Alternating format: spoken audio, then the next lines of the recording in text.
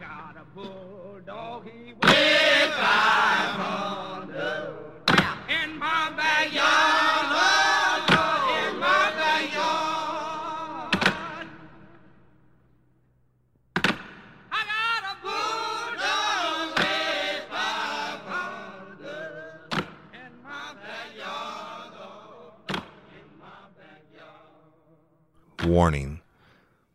Real Life, Real Crime, the podcast, should be for listeners that are 18 years of older, as each episode may contain strong adult language and descriptions of acts of violence or of a sexual nature that were told to me by the victims of the crimes or the criminals who perpetrated the crimes against the victim. Hello, everybody, and welcome to this first ever mini episode of Real Life, Real Crime, the podcast. I'm Woody Overton, your host, and this is for our patron members. I want to say thank you, first of all, y'all, for supporting the show. You've been awesome, and I appreciate each and every one of you. On this mini episode, I'm going to do something a little bit different, right? Because the last regular episodes have all been kind of hard to hear and dealing with a lot of serious stuff. But I want to show you a little bit of the lighter side of law enforcement and what can happen. So on the mini episodes, I'll be mixing them up. Some will be hard to hear, regular crime stuff, and some of them are going to be funny cop stories. And today I've chosen a funny cop story, one that sticks in my mind from, at least 17 years ago, 18 years ago. Before I do that, though, just thanks again, patron members. We love you. Thanks for the support. We are killing it. 55 countries across the world now, y'all. And one day I'm going to do the list of them. It's ridiculous. Some of them I've never even heard of. I had to look them up on the map. And over 17,000 downloads as of yesterday morning. And we're above that, of course, today. So really appreciate you and thank you. And our private Facebook page or group page has over 509 members as of this morning when I'm recording this. And that's unreal, right? And we have the best group of moderators and administrators on there. And y'all, they share also on Instagram and Twitter and now YouTube. And we're going to be doing some more things. I'm going to start posting some videos this week. And just some different ideas that what I call my dream team, the admin and moderators have come up with to promote the show. So that'll be coming. Also, we're going to have the Real Life, Real Crime hotline where you, the patron members, can call in and ask me anything. It's going to be a voicemail. You can ask me anything or give shout outs or complain or compliment or whatever you want to say. It doesn't matter, and I'm gonna work it all into future episodes. It's gonna be cool. So you don't have to leave your last name if you don't want to, but I'm gonna play it on air. It'll be your voice, and then I'm gonna answer it or respond to it or whatever. Another great idea by the dream team of moderators and administrators. So patron, you have the benefits and the perks, and we appreciate it because it helps us do things like our store, our Real Life, Real Crime store, which is open. And yesterday we posted our first shirts that came in, and we'll have more designs and shirts coming in later this week. And we have coffee mugs and vehicle stickers and magnets and whatever. Just check it out. It's some cool stuff. And it's all made possible because y'all are supporting us. And so that being said, as a patron member, you get your discounts on the merchandise according to the tier level that you join, and so that's another perk, and as is this mini episode. So let me get started. All right. In 2001, I was working in the Uniform Patrol Division for the Livingston Parish Sheriff's Office, and I was working on the east side of the parish. It was a Saturday night. It was in, I think, like November. It was cold, raining, dark night. Now, the east side of the parish, y'all, call it that because Livingston Parish, for law enforcement purposes, we split it up between the east and the west. And now the west side of the parish is the most populated side of the parish where the bigger cities are. And the east is more rural and has more small towns, more country, if you will. And So the majority of the deputies were concentrated on the west side of the parish, and on the east side, we'd be lucky if we had two, much less three of us to catch all the calls that came in. But the difference between the east and the west side is if you got a 911 call on the west side that said a disturbance or a 103D with a gun, 9 times out of 10 you showed up and there's no gun, right? On the east side of the parish, if they call you at all, because they generally take care of themselves, handle their own business and disputes. But if you get a 103D with a gun, a disturbance with a firearm on the east side, you better show up ready, Jack, because there's going to be a gun, at least one. So anyway, it was Saturday night, and I was 10-8 on duty and a uniform patrol, and my partner, John Wilkerson, JT is what I call him, my brother from another mother. We actually went to the academy together and both worked for separate departments before we came to the Livingston Parish Sheriff's Office and ended up on the same shift together. But JT was somewhere off down in the south end of the east side of the parish, and I was catching calls more towards the north end. And y'all, it's a huge, expansive area. It's a more rural, like I said, but your calls may be 25 miles apart. But I was I was leaving a call, and I received a call from dispatch, 259-361, and that's 259 is the dispatcher for the sheriff's office, and 361 was my unit number. And I answered. I said, "Go ahead, 259." And they said, "We have a 911 call of a 103D on," and I'm not going to say the name of the road, y'all, and you'll understand. I'm not going to say the name of the people involved in this, and you'll understand when I get done. On such and such road, being route, no weapons that are known of at this time. So I turned my unit around and I headed in that direction. It took me probably 10 or 15 minutes to get there, and it's in a really rural spot. And I have to turn down this long gravel driveway, private driveway, but it's a really nice place, and it was leading back towards one of our rivers. So I follow the driveway around. It's a really nice manicured yard. I can't see the home. I mean, it's a curvy driveway. I mean, it must be like on a 50-acre plot or something, right? No neighbors. And I'm following through, and it opens up into this section of land with where the house is. And there's an attached garage. It's a beautiful 2-story home, Acadian style is what we call it. And it has the posts and the wraparound porch, and just beautiful house, well maintained, nice vehicles. There was a new Mercedes, and a big new truck, fancy truck.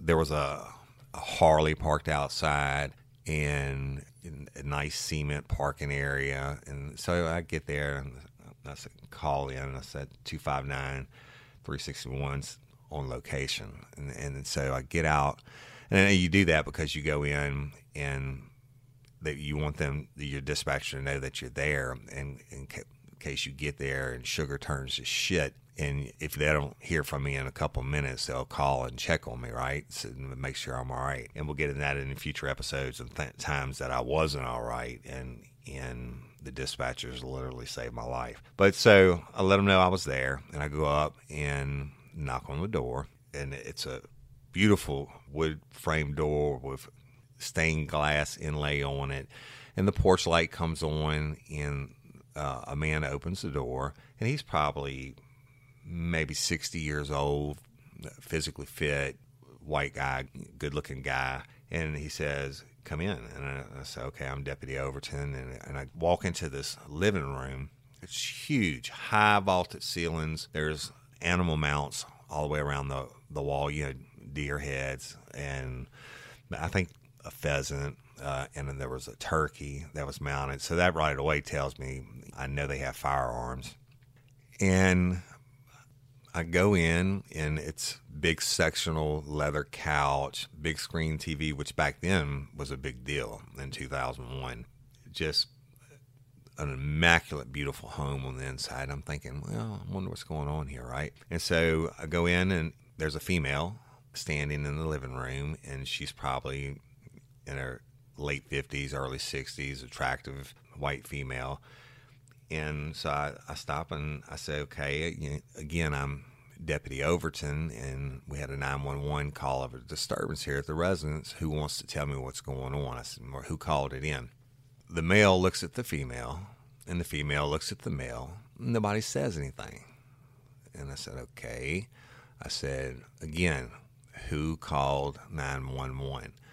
And they're sitting there looking at each other, and there's probably 10 feet separating them. And I said, listen, y'all, I'm here because someone called 911, and they didn't say anything. So I got on my shoulder mic, and I said, 361-259. I said, 259, go ahead. I said, who called in the 911? And the dispatcher came back and gave the male's name. And I said, okay, are you, after I heard it, I said, are you this guy's name? And he said, yes, that's me. I said, then you need to tell me why you called 911 and what the problem is. And he looked at her and he said, you tell him. And she said, no, you tell him. And he said, no, you tell him. And I'm like thinking, oh shit, here we go. And I said, no, just you tell me, sir. You call 911. And if I need to separate y'all so you can tell me, I mean, then I'll do that. He said, no, you don't need to separate us. And he said, I'll tell you the reason that you're here, deputy. I said, okay, please do. He said, my wife and I have been married for 33 years, and we have an agreement. I said, well, is this your wife? And he said, yes. I said, okay. And I said, what's the agreement? He said, we have an agreement that she has to have sex with me 3 times a week. And I'm like, okay. And I said, and he said, and tonight's my night to have sex with her, and she won't give it up. Well, you know, I've been in uniform patrol for a while, and like I always said, it was the greatest show on earth. You know, you never knew what you were going to meet and what the next call was going to bring. But this one was a little bit surprising, right? I'm in this beautiful home, obviously, you know, well-educated people, and they make a good living, et cetera. And this man is standing here telling me that he has been married for 33 years. The first thing that shocked the shit out of me was you're married for 33 years and you have an agreement to have sex 3 times a week. I mean, come on. But he was serious. And I said, okay. And so you called 911. Why? He said, because it's my night and I want her to have sex with me. And I said, all right. I said, and exactly why did you call 911? He said, I want you to make her have sex with me. And I said, okay, sir. I said, let's think about this. And I said, are you serious? And he said, you damn right I'm serious. I want you to make her stand up to her end of the bargain. Tonight's my night, and I want her to have sex with me. So my radio goes off, and it's the dispatcher, 259-361. And you code 4? And I said, yeah, 10-4. I'm code 4. I'm going to be a minute. And letting them know everything was okay.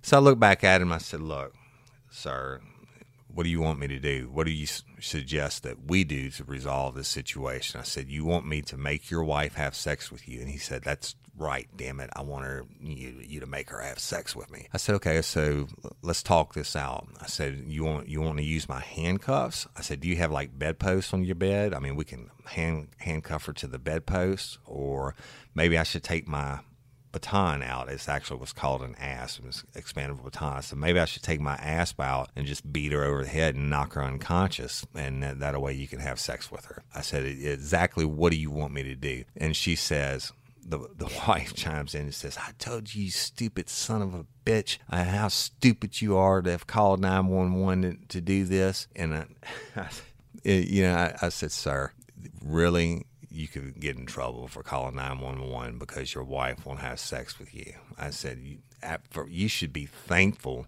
after 33 years that she wants to have sex with you at all, much less that she agreed to do it 3 times a week. I said, come on, man. I said, y'all have kids? He said, yeah, we have kids. We have 5 kids and are all grown and moved away. And I said, oh, man. I said, look, you're obviously an intelligent person. I said, but you're not thinking clearly. There's no way, in any way, shape, or form, I'm going to do anything to force your wife to have sex with you, to uphold her end of the bargain of that she has to give it up 3 times a week. I mean, I said, you should just need to count your lucky stars that you have a wife that after 33 years wants to do anything with you at all. And I said, listen, I'm going to leave, and if I get a call back here, you will be leaving with me. I said, I promise you, I won't. If I get a second call back here and I have to come back, I will not get a third. I said, ma'am, do you feel safe, or do you think he's going to do anything to harm you? And she said, no, he's just a dumbass. And he's just mad and he wants to embarrass me. And she said, and he did a good job of it. I'm embarrassed as hell. And I said, well, you know what? I'm embarrassed for you. Turned to him. I said, sir, I don't normally say things like this, but you should be ashamed of yourself. And hell, I felt like I was talking to one of my kids, right? So, but anyway, I said, if you do anything, I'm coming back. You're going to jail, no questions asked. I said, if I have to come back here tonight, just go ahead and turn around and put your hands behind your back, because you will be leaving with me. And she said, no, it's not going to be like that. He's not going to do anything. He's going to apologize about 5 minutes after you leave, and we'll probably make up and we'll probably have sex.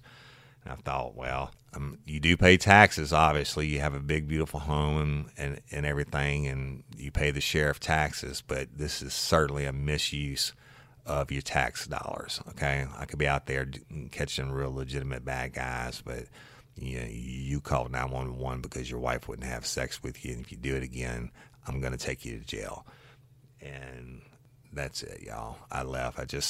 That story always stuck in my mind, because you just never know what goes on behind closed doors. I mean, this was people, beautiful people, older people, successful. Their kids have all moved away and everything. And this guy calls 911 to get me out there to force his wife to have sex with him after 33 years of marriage. Jeez Louise. Well, I'm going to conclude this mini episode. I hope it didn't disappoint. I thought I would do something funny. Y'all let me know if you don't want another funny episode in the future, and I'll just stick to the true crime part. Now, I have to do a sphincter scale on this cat, because I'm going to give him a 1 on the sphincter scale. He barely shouldn't even be in trouble, but I still think he's an asshole for calling 911 and reporting a domestic disturbance emergency because his wife of 33 years wouldn't hold up her end of the bargain and have sex with him on his night to have sex. But that's it. 1 on the sphincter scale. And I'm just going to conclude this, and I appreciate each and every one of you, and thank you, and I hope you enjoyed this mini episode of Real Life, Real Crime Podcast. I'm Woody Overton. Until next time, thanks. Bye.